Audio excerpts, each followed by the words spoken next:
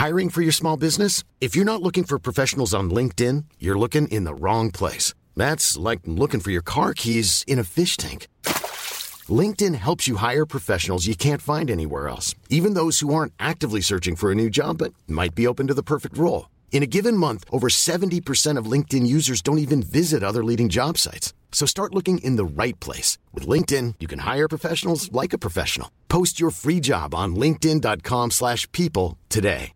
One size fits all seemed like a good idea for clothes. Nice dress. It's a t-shirt. Until you tried it on. Same goes for your healthcare.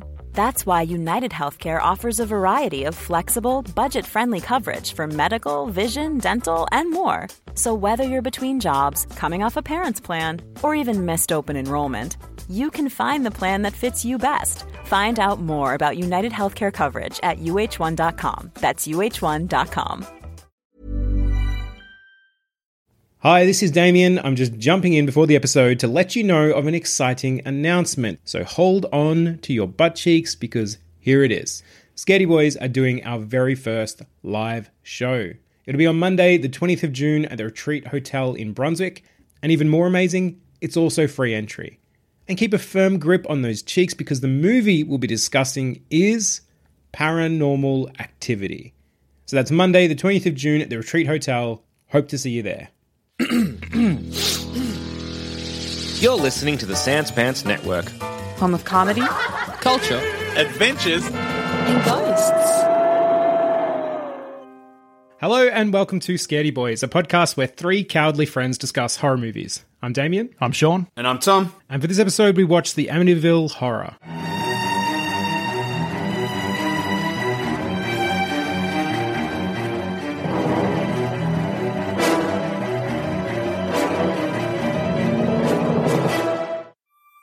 The Amityville Horror is a 1979 supernatural horror film directed by Stuart Rosenberg.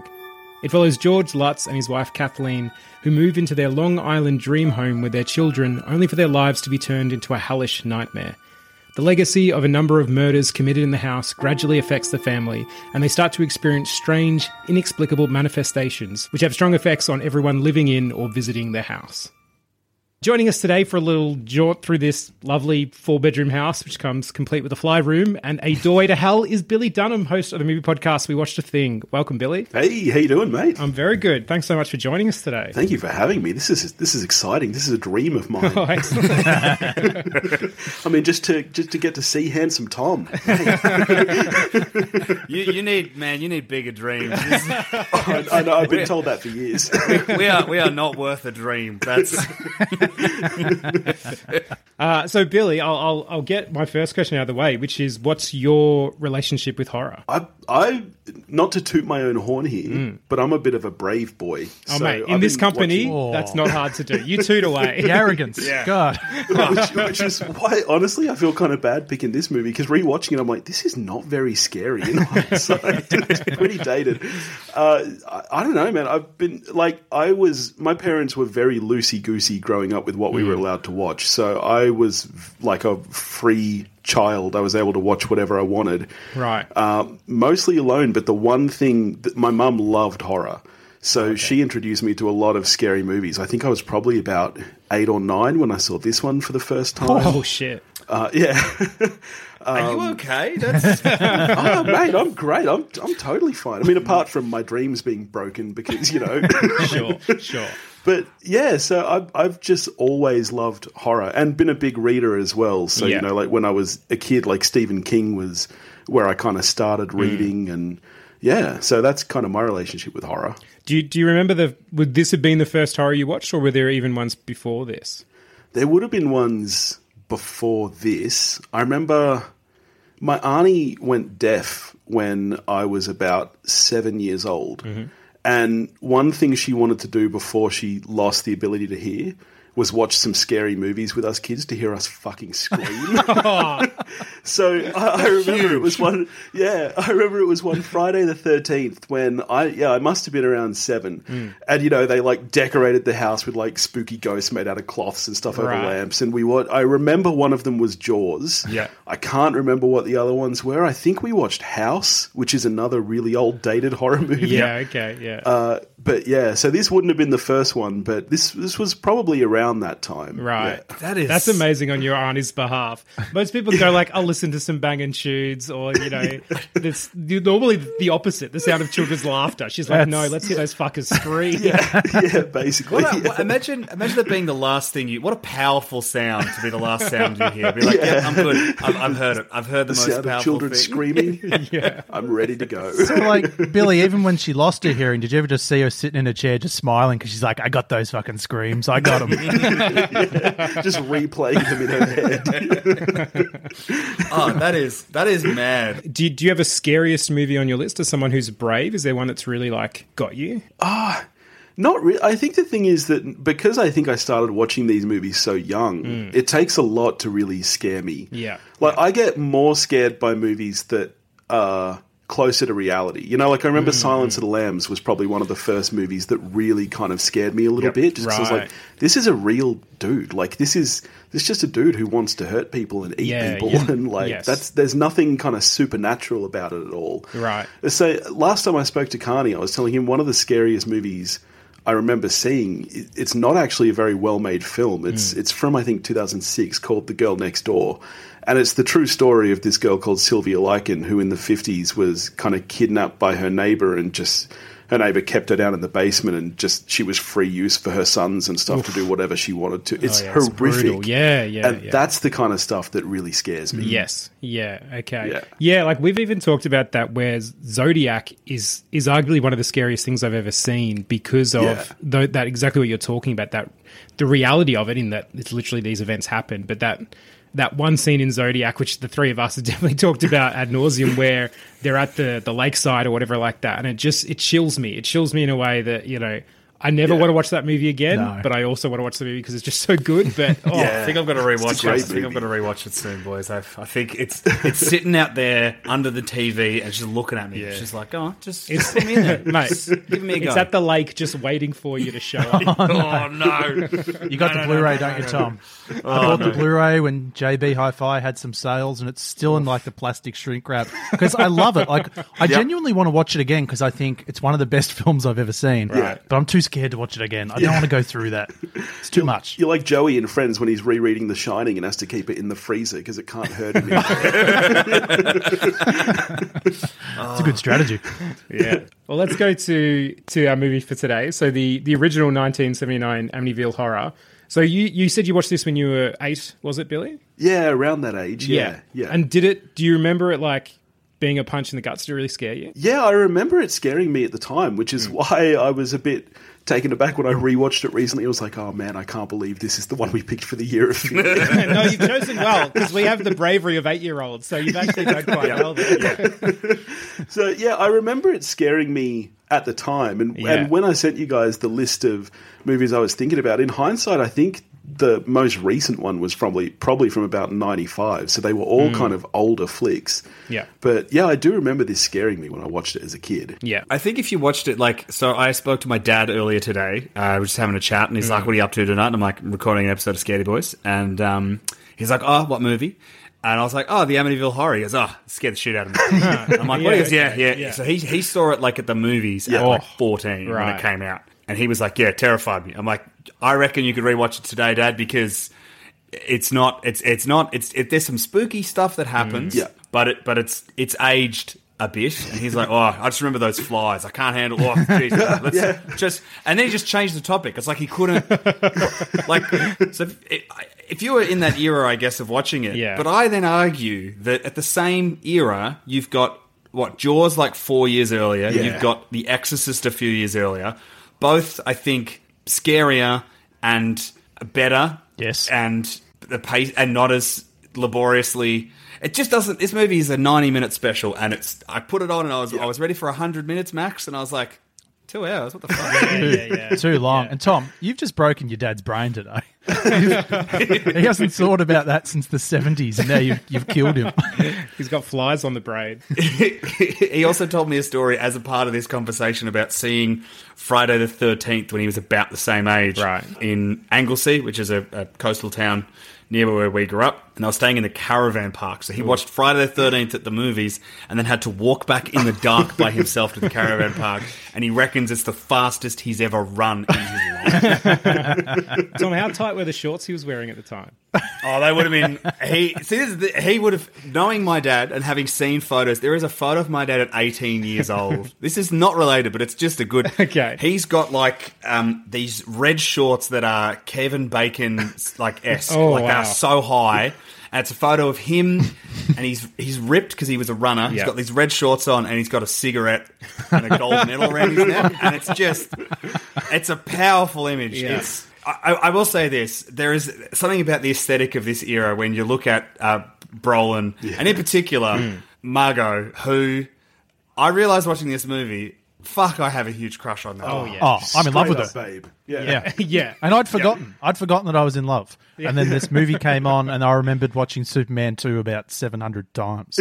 Like, she is a radiant screen presence. And then I Yes. looked up her career because I'm like, I'll be honest, I've forgotten about you, Margot, and I should never have. I apologize. Sadly, she's passed away. Right. But apart from like this is her most notable thing outside of Superman. So she just didn't have like the kind of career that I would have thought. She seems like a massive star. Right. Yeah, that surprised me as well. I looked that up after as well. So apparently she had bipolar. And very, very sadly died by suicide about 5 years ago. Yep. But yeah, because she has such stage presence in this film. She is stunning.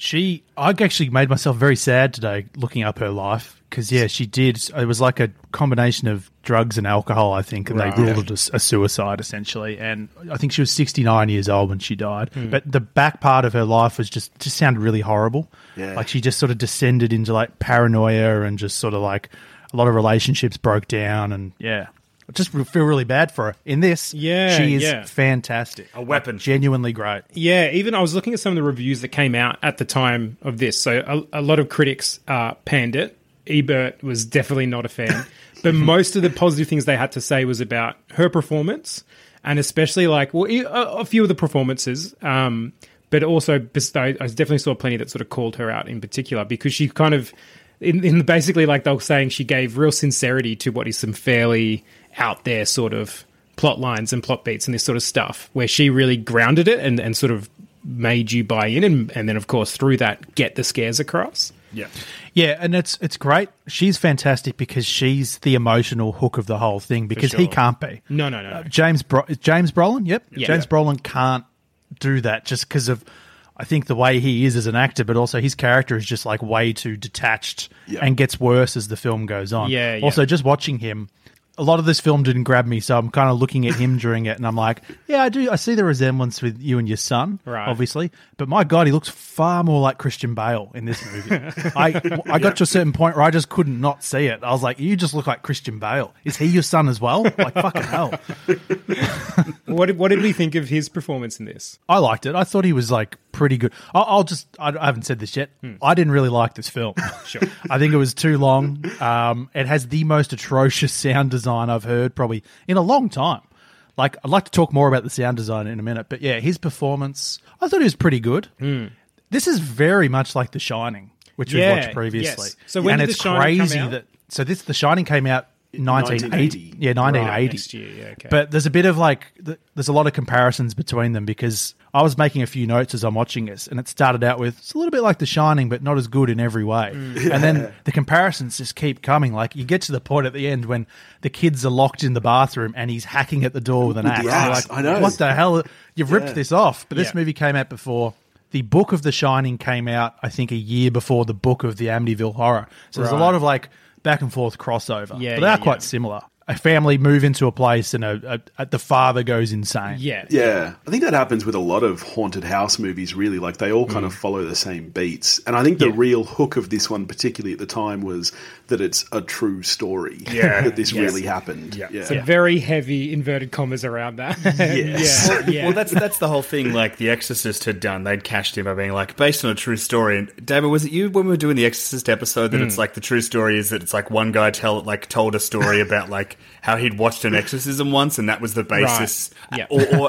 Or I can't remember exactly. There's a story about the guy who wrote the book and hearing about a true story of an exorcism or something, and that's how they marketed the film. Right. But like I was going into this because I'd never seen either this or the remake. And I imagine the remake, weirdly, I say scarier because it was in that era where jump scares were the best thing ever. So I think it's probably just chockers with jump scares. This is Ryan Reynolds, yeah? Yeah. And Melissa George. Correct. Which is why I hesitated to ever suggest that movie, because I've already suggested a Melissa George one and made you guys watch it, and it was 30 Days of Night. And you still haven't forgiven me. No, I haven't. And look at your face right now, Tom. You son of a bitch. You have the nerve. Damo, he's got the nerve to pull that face when he made us watch the Banana Splits. Unbelievable. The difference is, Sean, is I was like, Banana Splits, this could be a terrible movie, I don't know. Whereas you were like, 30 Days a Night, great film. It was when I was a teenager. That's the thing, it happens. Great premise. Yeah. I felt real bad after rewatching this the other night. Because like I said, I saw it when I was 7 or 8. I haven't rewatched it in at least 15, 20 years. Yeah. And I threw this on the other night. I'm like, fuck, this is slow. This is dated. This is not scary. I feel like a real sack of shit. No, the difference you have, though, Billy, is that this is a classic. Like, this is a classic. You can watch this movie and you're like, I see The Conjuring, I see Insidious, like every sort of horror, haunted house movie you can see in this movie. And there's some cool stuff that they do. But yeah, it has it, like, we hated Halloween. We're trash. And Friday the 13th. That's horny and I love it. Oh, you love it because it's horny, yeah. I mean, this has its fair share of horniness. Yeah, man. It is Actually, yeah. I mean, yes. Margot Kidder doing that ballet move. I mean, hello. Incredible. As that movie was getting to that point, I was watching with my girlfriend and I was like, do you reckon we're going to see tits in this movie? She's like, nah. And then bang, tits. Thank you, 1979. Yeah. I thought you were going to say you asked her to leave the room. I said, oh, what's your ballet like? Can we talk about the sound design? Because this, for me, well, I guess for this, we watch a lot of contemporary films, and sound is something that most filmmakers are getting pretty well these days. So we're not used to seeing what I would call very shit sound design. Right. Yeah. This movie was bizarre because you have things like, you hear the voices and the whispers and things like that in the house. The sound design of it, though, was just like literally putting it on top. Like, it didn't actually sound like it was part of the environment at all. It was crazy. Yeah, the Foley was really bad. The one that stood out to me is towards the end when James Brolin is driving off on his motorbike. And I'm like, that's not the sound of that bike. Like, that is completely out of what that bike is doing. It's also because it's just someone going, brum, brum, brum, brum, brum, brum, brum. Yeah, the sound design is bizarre. There was only one bit in the film that actually actively scared me, and that was when I looked away from the screen for about 10 seconds to pour a beer, and that fucking cat screeched a billion times louder than anything else on screen. Yeah. That's when It's the biggest scare. Yeah, that's when jump scares are dangerous, when the sound design's really choppy and uneven. Like, you and you no feel idea like what shit you're too, for. because you get hit with a jump scare and you're like, no, you didn't deserve that. No, Bullshit. No. Yeah. I didn't mind the sort of harmony singing that sort of came in and out of the... It sort of was pretty heavy at the start of the film and seemed to drop off towards the end. I was sort of like, oh, that's good. That's sort of like, yeah, it's got a bit of creepiness to it, etc. But I agree, Carney, like they didn't... like we're spoiled by today's standard where it's woven into the film. But then, like, even think of Friday the 13th, where one of the things we love most is the... Yeah. Like, where that's just sort of, I don't know, it plays into the story almost because it's literally saying words. And I felt like that's what they needed for this one, is to either give an explanation for this sort of creepy harmony singing, which we didn't get. Like, if one of the kids was doing it at one point or something like that, where they didn't really like... This is what I felt with this movie. It actually set up so many elements that had the potential for scares. And like we said, I actually think it potentially paved the way as a classic for a lot of the tropes, a lot of the sort of things that we see in more modern films that have been improved upon, basically, because this film, it had them, but it didn't know what to do with them. It didn't know how to utilize them in a way that was really satisfying, and it rarely tied it to the overarching story, which I think is what really killed me the most, is like, it just felt like, and here's another thing, and here's another thing, and then it's like, okay, but is this building to something, or we're just sort of seeing random snippets? Yeah, just on that building, every time it was building good tension, it would either cut away to like a sex scene with the husband and wife, which kind of deflated things a bit. Yeah, I'm not complaining, but it like took away the tension a bit. But then also, when the tension in the house is building, they kept cutting away to the religious stuff, which was just like dog shit. Like, I didn't care about the church angle at all. The only part of that I liked was that the mayor from Jaws was a dickhead priest. That was great. Yes. I wanted more of him. I wanted him to visit the house and get killed. That would have been fantastic. Right. Yeah. I think they were burdened a bit because obviously this is based on a true story, which is like, I think the history of this movie is actually fascinating. I was reading into it in the last couple of days.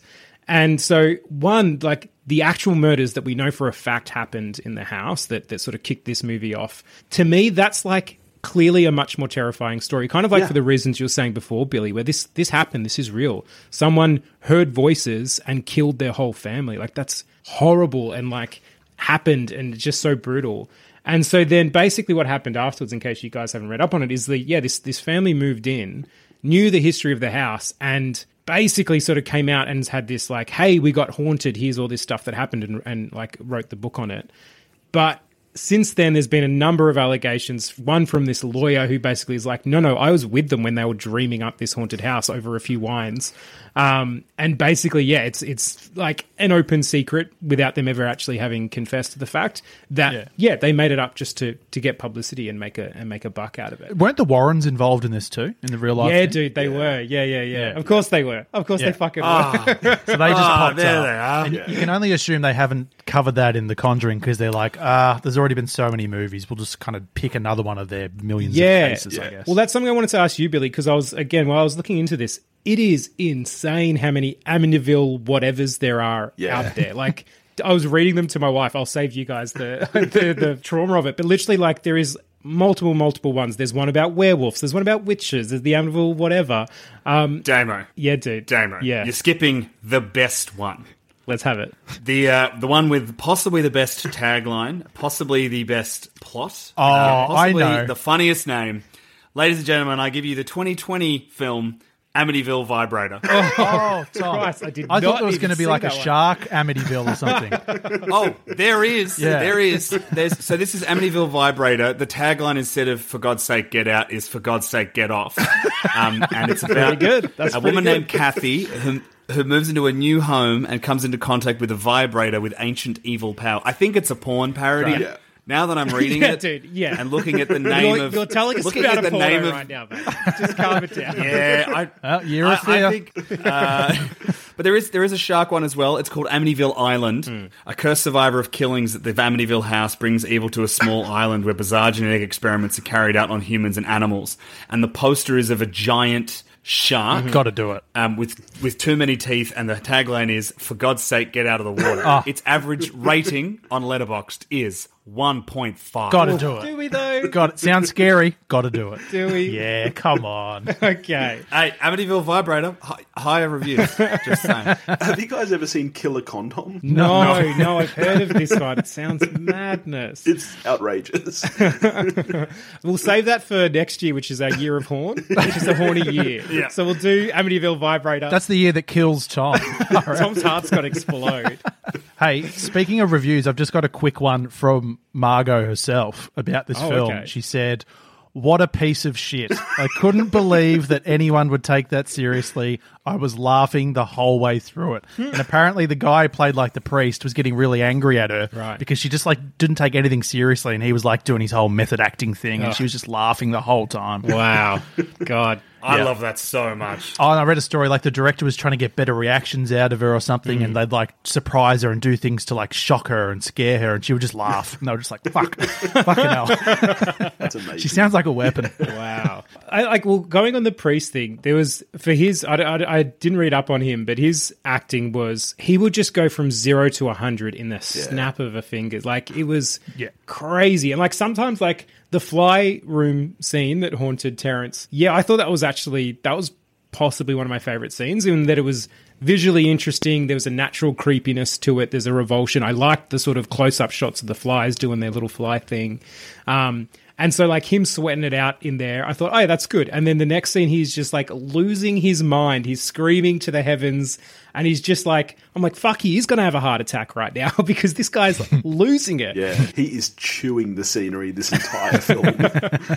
He's in a different film. Yeah, he's chewed that scenery. He's swallowed it down. Yeah. He's going back for seconds. Can't help but respect it, to be honest. He's just trying to do what he's doing. But yeah, I just found it so weird that we just kept cutting away from the house. I think when you're trying to build tension in a haunted house story, don't cut away to like daytime scenes of priests sort of talking back and forth. It's just like, also like we stick with this priest for so long and he's like falling apart, but I don't give a shit. All right. The funniest part of this is when the sister, I think it is the nun, comes to the house. Yes! And then she leaves and pulls over. Her spewing is so fucking funny. Well, just because it's very fake and you only see her eyes in a car door. Like, it's very clearly that she is not spewing. She just goes, ah! I love it because this is like a kind of gory movie and they're like, oh, can't show spew. We don't want to do that. Because the priest spews as well, but he kind of like does it before. You hear him go, "Ugh," and then he comes outside and hides behind. This movie is a spew coward. It's afraid of You get that awesome sound design. Just show it. While we're on the nun, did you also see the scene where I don't even know if it was the same nun. It was in the background where the nun is shooting hoops with like a gang of youth. Yes! I didn't even see that. I laughed my ass off. It was amazing. She's just going straight and just shooting hoops. And it's completely unrelated to anything that's happening. It's one of those random cutaways you're talking about, Carney, where like there's tension and all of a sudden there's a nun shooting hoops. Yes, yeah, good on exactly right. I hope she was scoring points. Scoring points for God. Good on her. filming. I got a question about nuns. So she shows up at the wedding for, is that the brother? That would be her brother's wedding. Yeah. Do nuns ever not wear their uniform? Oh, I think at official things they do, right? I've never seen a nun not dressed as a nun. Yeah. Except in Sound of Music when Maria is dressed as not a nun. But she's not a nun for a bit. But even just like on her, she doesn't really do anything. She shows up at the house and it's just like, we've already seen a religious person come to the house and be affected. So this kind of adds nothing. Right.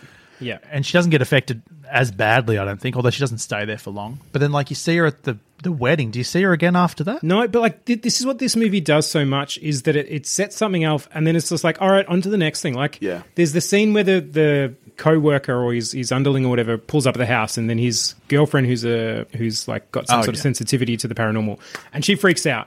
And then we do get another scene with them, but now she's like dying to get into the house. So it's sort of super uneven in that regard. Yeah. They literally open a doorway to hell, and then that's mostly forgotten about for the next 20 minutes. Like, there's a doorway to hell downstairs, and everyone's just cracking on with things. Like, and I wonder how much of it comes from the book, because I haven't read the book. I don't know too much about it. But it feels to me like they're trying so hard to get every little snippet from the book, which would have just, to me, been made up little details these people were pulling out of the air as they were fabricating this story. Yeah. And then they've just thrown it in without any real thought of, how are we actually building a narrative here? How are we getting our 3 acts and telling a story? Yeah, rewatching it the other night, that is absolutely my biggest problem with this film is that it actually doesn't go anywhere. Like, yes, dude. There are like the film is just 2 hours of random paranormal happenings, and then it just kind of ends, and you get a title card on screen, and you're like, that's not an ending. The big resolution is a title card. Yeah. What the hell? What's with the? What do you reckon the idea is behind that? The original killer looks exactly like the dad, pretty much. Again, never explained. They don't even explore that. To me, it's like, is this a detail pulled from the real world story? And it's like, oh, they kind of had a beard, so they look similar. Like, I don't know. This movie kind of broke me a little bit because for the first half, I was like, oh, look, it's okay. I'm enjoying some of what's being delivered to us, waiting for some payoff, waiting for some of that real building, waiting for that axe to get a few swings in, that sort of thing. Yeah. And it kind of doesn't. It just keeps repeating those same beats like you were saying, Billy. And like We same as you guys at sort of the midpoint. We paused it to get a snack or whatever, and I said to Holly, "Oh, we're halfway through." She's like, "What? I thought we're at the end." And it's because you had these scenes which did feel like they were building towards something, and you're like, "Oh, okay, maybe this is our big act here. This is where it really kicks off. It's just laying tension. It's been laying tension." And then, no, we're going to cut to the nun shooting hoops. Yeah. And it's gone. You're like, okay. And then we're back to the next thing. And now there's a doorway to hell or more flies or whatever the fuck it is. The thing that bugs me the most, besides the bugs, but there's two bits that I just find insane, and I knew I was in for a cooked time. Right. The first one is when that first iconic priest going into that house scene. They don't establish what he is doing at the house until like 30 minutes later, when Margot's character is ringing up to be like, "Oh, he was supposed to come today." Right. And you're like, "Wait a minute, that happened like a week ago in movie time." What, like, and also when he gets there, they just leave on a boat, and he's like, "I'll just bless the house without him." Cooked. Cooked choices. He deserves what he gets.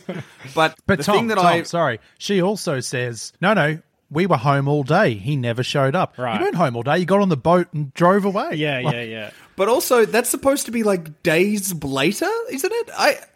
I lost track of a lot of stuff in this film because I was like, what's happening? But also, that entire plot point with the brother's wedding, and you're like, okay, something real big's going to happen here, and it's kind of like money goes missing, Yeah. and he gets in a fight with the caterer, and that's it. Yeah. And as part of that, it's like, well, because I'm like, the wedding's going to get affected, Right. because we've seen earlier that the house isn't haunted, but the ghost can also get your car if you're coming. Like, Yes, yeah. What? The ghost has no rules. No. Right? Haunted house, stay in the house. It's not at... Yeah. Like, is the priest haunted? Is his car haunted? Is the wedding haunted? What's going on? What's going on? I'll tell you what the ghost No does idea. as well. The ghost doesn't want him to have sex with his wife anymore. No. Puts the big block on there. Yeah, he gets a bit droopy in the latter half. I noticed his perm was getting droopy. Casper the cock block. And then- That's- Oh, poor dude. But like, that's this whole movie, is that it sets stuff up and never pays it off. Like, the daughter having the creepy friend that never actually really eventuates into anything. Yeah. There's the statue of like the tiger thing that like somehow bites his leg and seems to be related to the missing money somehow. Nothing really comes of it. There's like the black goo shooting up from the toilets, never spoken of until he falls into black goo in the stairs, which I guess is part of the doorway to hell. Like, there's all these things that you like, all of these have potential, and none of it's realized, and we get title cards. And you're like, guys, you had so much to work with. Yeah.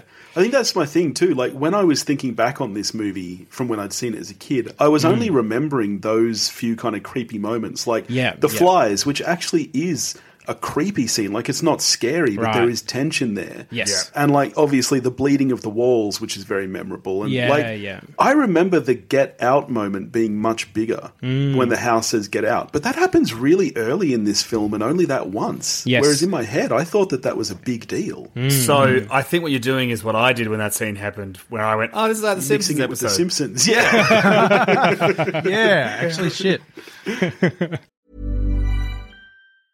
Hey, I'm Ryan Reynolds. Recently, I asked Mint Mobile's legal team if big wireless companies are allowed to raise prices due to inflation. They said yes. And then when I asked if raising prices technically violates those onerous 2-year contracts, they said, "What the f*** are you talking about, you insane Hollywood ass?"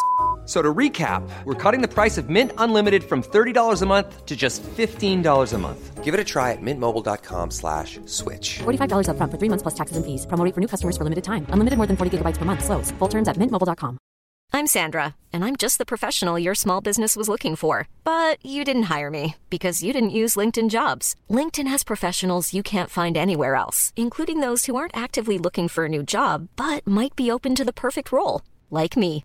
In a given month, over 70% of LinkedIn users don't visit other leading job sites. So if you're not looking on LinkedIn, you'll miss out on great candidates like Sandra. Start hiring professionals like a professional. Post your free job on linkedin.com/people today. Jewelry isn't a gift you give just once. It's a way to remind your loved one of a beautiful moment every time they see it. Blue Nile can help you find the gift that says how you feel and says it beautifully, with expert guidance and a wide assortment of jewelry of the highest quality at the best price. Go to BlueNile.com and experience the convenience of shopping Blue Nile, the original online jeweler since 1999. That's BlueNile.com to find the perfect jewelry gift for any occasion. BlueNile.com.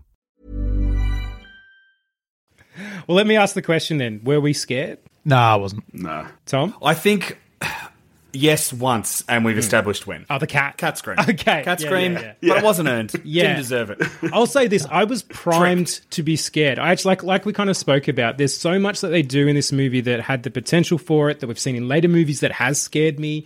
So, like, quite often I was primed to be scared. I was sort of like pre-scared, or whatever the word for that might be. And then it never got me there. Like, I was ready to be scared, and it just sort of fizzled out. Yeah. And like, almost in a way that's like, this is where I'm like the closest I've been to being brave, where I'm like, oh, well, come on, finish me off over here. Like, you know, you fluffed me up. At least finish the job. You should have seen Tom's face. Just saying, I'm shocked that Damo has scaredy blue balls. Like, that is an unheard of concept.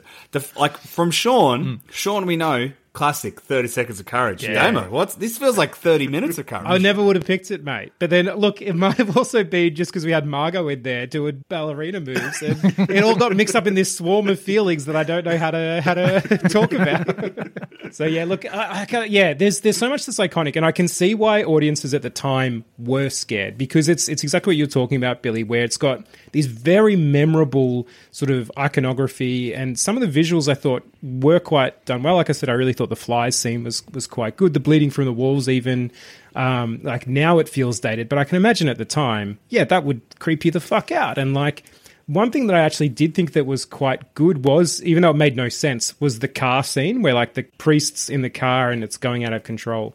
There's a Stephen King book, 11/22/63. Fantastic book. Yeah, it's a really good book, and it's this perfect King thing where any of his magic systems or supernatural things always have a cost. And so for this one, it's basically this guy that has discovered this portal to go back to the 50s or 60s, I think it is.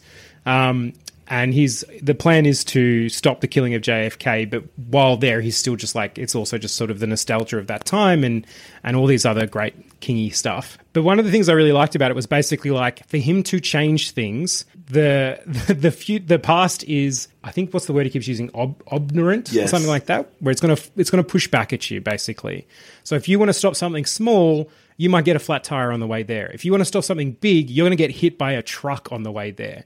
And again, because it's kingy, it's done in a really, really good way where it sort of is very effective. And I just love the fact that there's these rules to these magic systems, but it's also got an element of fear to it because he really wants to stop this thing. It might kill him. Like it's this unseen force that can come from anywhere. So again, to just relate it back to this movie, when that sort of had a bit of that going on, I'm like, oh, this could be potential, that these ghosts sort of have some far-reaching things and they're a force that we can't see that can stop any of their things that can truly hurt them. But as like the rest of it, that was kind of it, and it was unexplained, and it didn't it needed Kingy in there to sort of go, oh no, here are the rules. Let's really put this in a box and give some boundaries to it. So like I thought that had potential, but again, did not fulfill the potential. Blue balls, etc., etc. All right. What about our characters? Did they act wisely or foolishly? Fools. Margot, I love her. Just go and see the priest. She tries to call a couple of times, can't get through. She's getting more and more panicked.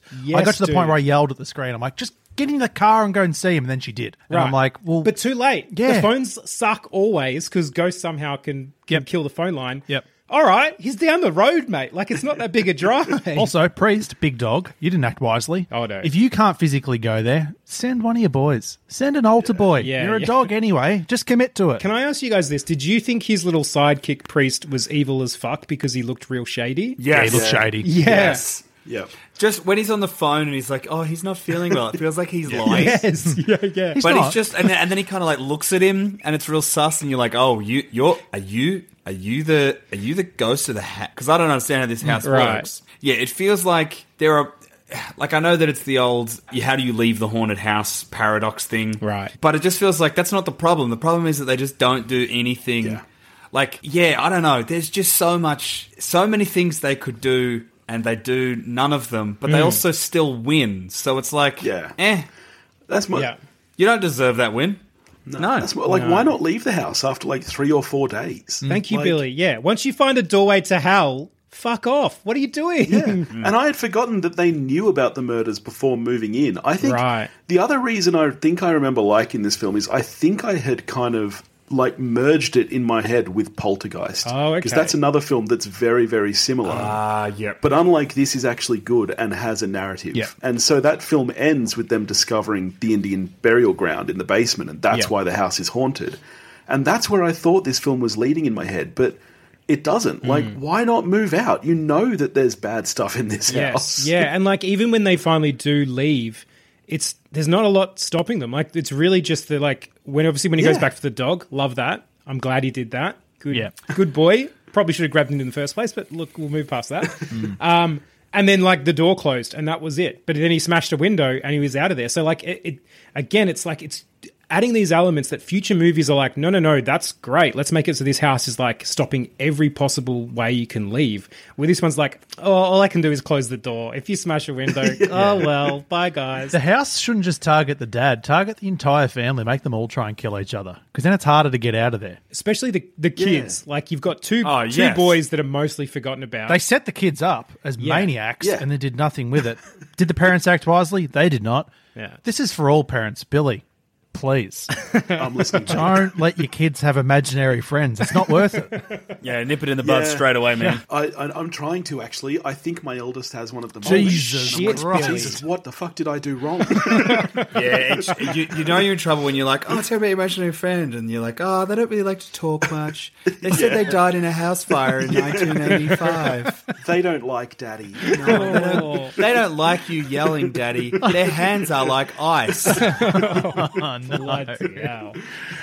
Oh my God. But yeah, if you're in a horror film and your kid has an imaginary friend, just, I don't know, get a new kid. Put the kid up for adoption. Tom, we're on the same page. Yeah. We're on the same page. Get rid of the kid. Yeah. I mean, it's not really...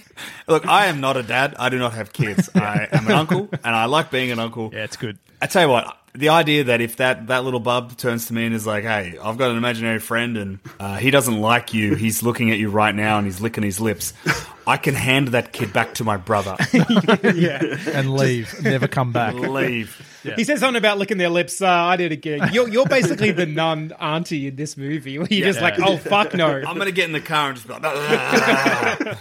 And that doll that the kid has, is that the Raggedy Ann doll? So yeah, I looked into this. Basically, that's mostly a coincidence. But yeah, obviously the tie-in to the Warrens and the fact that their Annabelle doll was actually a Raggedy Ann doll is amazing. So I couldn't see anything. I actually tried to look that up. And basically it's like, oh, look, isn't that a funny coincidence? Whether it was because there was a detail like that in the book, because as we know, the actual Warrens did visit the house in real life.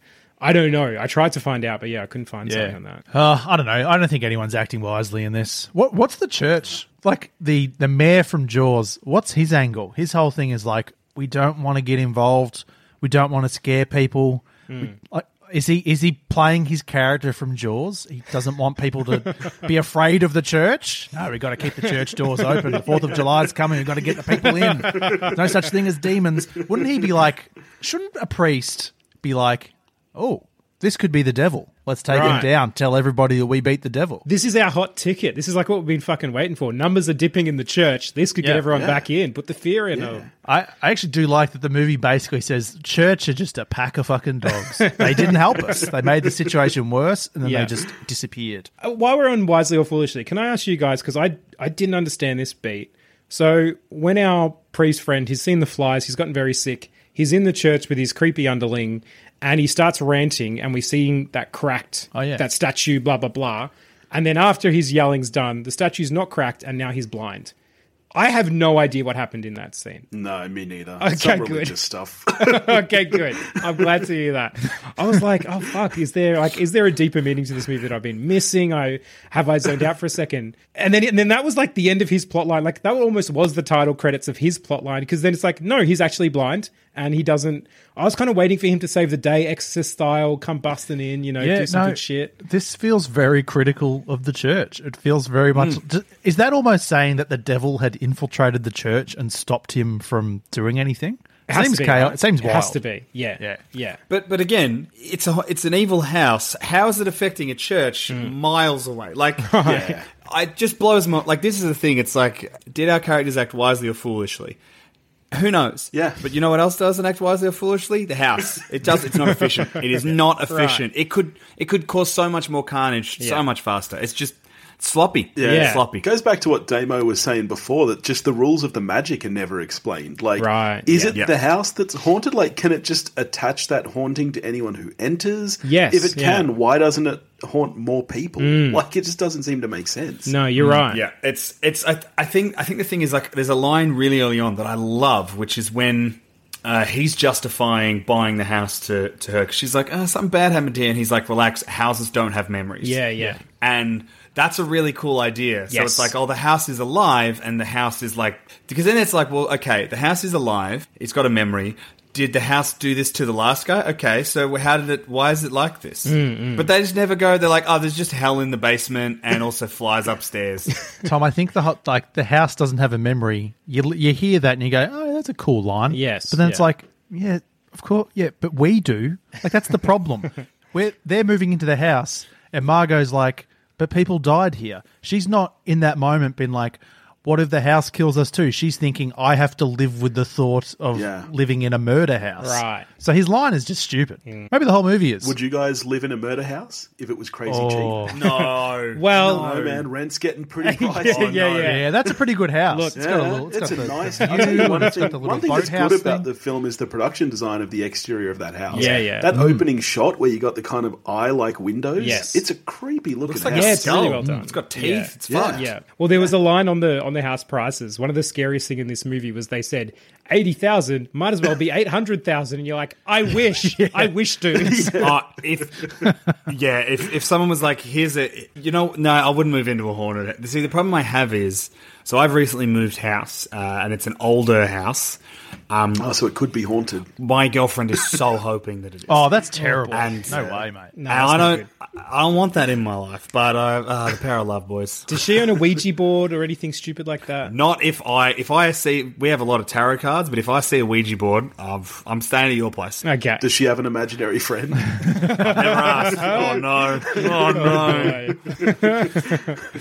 All right, well, let me pose this then. What would we do? So let's say the four of us have indeed bought a house together. We were like, hey, housing prices are fucking ridiculous. If the four of us can house share, let's do it. We all buy into this house. How would we do in this situation? I tell you what, I'm very comfortable thinking that I will live and survive because I've married Margot. Well, we've all married Margot. The four of us We've have all married Margot. Yeah. So no power on earth could beat the power of love in this instance. She's too powerful. I think we're just happy. Yeah. Do your worst, house. You're using the axe to cut her some flowers. Yeah, that's right. Yeah. And she's like, you could have just used scissors, mate. They're in the top drawer. You're like, no, I'm a man. That's how strong my love is for you. I think we can win because, like, what the worst thing the house might do is lock a door. Yeah. And maybe open a portal to hell, but that was pretty easy to get out of. Yeah, he climbed out of some goo. Dog helped a bit. He was all right. Even the locked door. We're strong boys. We can kick that door down. Also, we've got an axe, apparently, so, I think we got 4 axes, surely. See? It's a lot of firewood. Yeah. we're a 4-axe household. Yeah. 4 boys, 1 Margot, and 4 axes. The real estate agent hands you the keys and 4 axes. But only 1 set of keys. Yeah.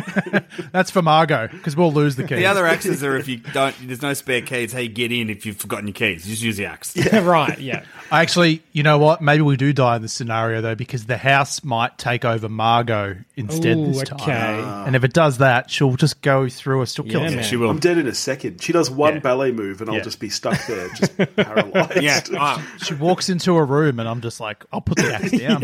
I'll put the axe in me. I'll snap it in half on my knee and just throw it in the fire. Sean, I think you've hit something because I'm gonna give you some evidence to support your claim. This is a quote from my Letterboxd review of this film. Okay. I gave it 1 star. You're quoting yourself, which I love. Yeah, I'm quoting myself. As evidence, I'll quote a very well-known film critic, Tom Reed. Yep. No, this is evidence of how we would do. There's proof exactly in what you've said, Sean, because the final line of the review just reads, Margot Kidder could kill me with an axe. Okay. So... Yeah. No, that was good. That was good. I take that If back. she came in with an axe, I'd be like, oh, I'm just lying down. Let's go. Right. A swarm of flies around her and you're like, sure, let's do it. Yeah, let's do it. It's, worth it. Well, look, I mean, I usually try to have a think about, what would we do in this situation? But because their solution was just fucking leave, that works apparently. there's no stakes really. He's sharpening that axe the whole time and then never uses it, which is like the perfect analogy for this whole movie. You see him throw it into the tree. Yeah. You see that incredible throw, and it's like someone's copping that axe in the chest. Also, I'll say this. When he hit her, I just went, no way, mate. You're going to die now. Yeah, right. I thought he was done. Yeah. For them to all get away, it felt so easy. Yeah, It just felt like a cop-out. There's actually not a single death in this film, is there? Right, other than the ones that sort of happen in the opening title. The previous... Yeah. But you're right. It's kind of lame. Maybe we're not the cowards this movie is. That's a good approach. Have some balls, movie. I think we just bully the shit out of the house. Like, if the house is like, get out. Just like, eat my dick. Oh, this room's full of flies. Start pissing on the walls. Yeah, just piss. The toilet's full of black shit. Guess what? I'm going to do a shit on the floor. Pop that house. Is this your mouth? I'm going to shit in your mouth, house. Margot's going to leave us, That's divorce right there. She comes home and you've shit on the floor. Yeah. I think the real issue is we never get our bond back either, because they come into an inspection like, why is there shit everywhere? While also picturing what we might do in this scenario, Tom, I couldn't help but picture you with a gorgeous perm, and it's all I want now. So can I ask you this? What do we need to do to get you to get a perm? Jeez. I don't know. I don't know, man. Buy me a haunted house. Yeah? Tom. Yes? Do we have to watch Midsummer? I think that's pretty good. If we watch Midsummer, I might look... How does one get a perm? I have no idea, but I'll make it happen. Because my brain's like, that's pretty good. And also in my brain, I'm like, is it forever? And then my other part of my brain's like, Tom, it's called a perm. It's in the name. I actually think they do wear out, because I remember once in the early 90s, my dad getting a perm, and he was fucking horrendous with his perm and his little mode. And, I think it lasted about 3 or 4 weeks. Okay. Did he have an axe that he was sharpening? An axe, no, but that would have made it all better. Yeah, that's why it didn't last. Boys, if you boys watch Midsummer, I reckon I could get a perm. I reckon that's something we could do. Oh, Tom. Okay. Oh, that's so tempting, mate. Guys, you should do it. I should sweeten the pot, really, and be like, we've got to watch the Ari Aster double. Oh, no. Whoa, steady on, mate. Whoa, Jesus. Wash your mouth Showing out. your cards too early, because that's immediate walk away from the table right there. Hey, Damo, just close your eyes for a second. Okay. Imagine me, except I've got a perm. Oof. Okay. Tom, I'm going to add one extra element to it. Yep. I want you to be wearing that outfit you described of your dad earlier. The shorts, the gold medal. Cigarette, all of it. All right. Okay. Look, let's discuss this. But look, the offer's on the table. Yeah, we'll put a pin in that. But it's all I'm going to be thinking about for the next little while, that's for sure. No more blue balls. Well, that is all the Sketty Talk we have for this episode. I've been Damien. I've been Sean. I've been Tom. I've been Billy. And Billy, thank you so very, very much for joining us. This was genuinely a very lovely chat, even if it wasn't our favourite movie of all time. Thanks for having me. This was amazing, and I'm sorry that the movie was bad.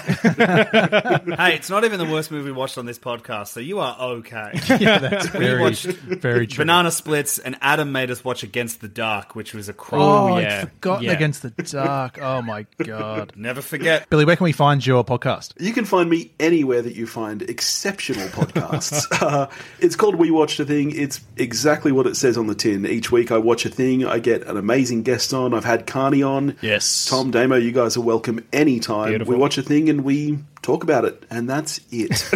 You can find me at wewatchedathing.com or on all socials at WeWatchedAthing. I especially enjoyed your Halloween stuff last year where you made your wife watch Dracula with Peter Cushing, the Cushing and Lee version. The best one.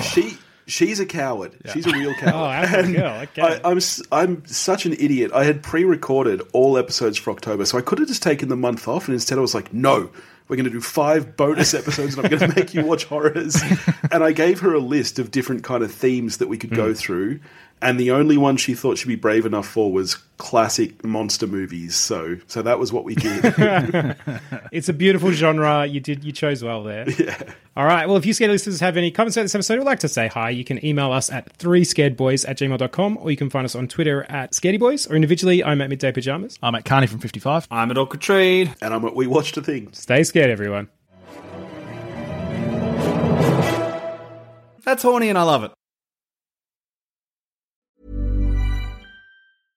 Imagine the softest sheets you've ever felt. Now imagine them getting even softer over time. That's what you'll feel with Boll & Branch's organic cotton sheets. In a recent customer survey, 96% replied that Boll & Branch sheets get softer with every wash. Start getting your best night's sleep in these sheets that get softer and softer for years to come. Try their sheets with a 30-night guarantee. Plus, get 15% off your first order at bollandbranch.com. Code BUTTERY. Exclusions apply. See site for details. Hey, it's Paige DeSorbo from Giggly Squad. High quality fashion without the price tag. Say hello to Quince. I'm snagging high-end essentials like cozy cashmere sweaters, sleek leather jackets, fine jewelry, and so much more. With Quince being 50 to 80% less than similar brands. And they partner with factories that prioritize safe, ethical, and responsible manufacturing. I love that. Luxury quality within reach. Go to quince.com/style to get free shipping and 365-day returns on your next order. Quince.com/style. When you need mealtime inspiration, it's worth shopping Kroger, where you'll find over 30,000 mouth-watering choices that excite your inner foodie. And no matter what tasty choice you make, you'll enjoy our everyday low prices, plus extra ways to save, like digital coupons worth over $600 each week. You can also save up to $1 off per gallon at the pump with fuel points. More savings and more inspiring flavors make shopping Kroger worth it every time. Kroger, fresh for everyone. Fuel restrictions apply.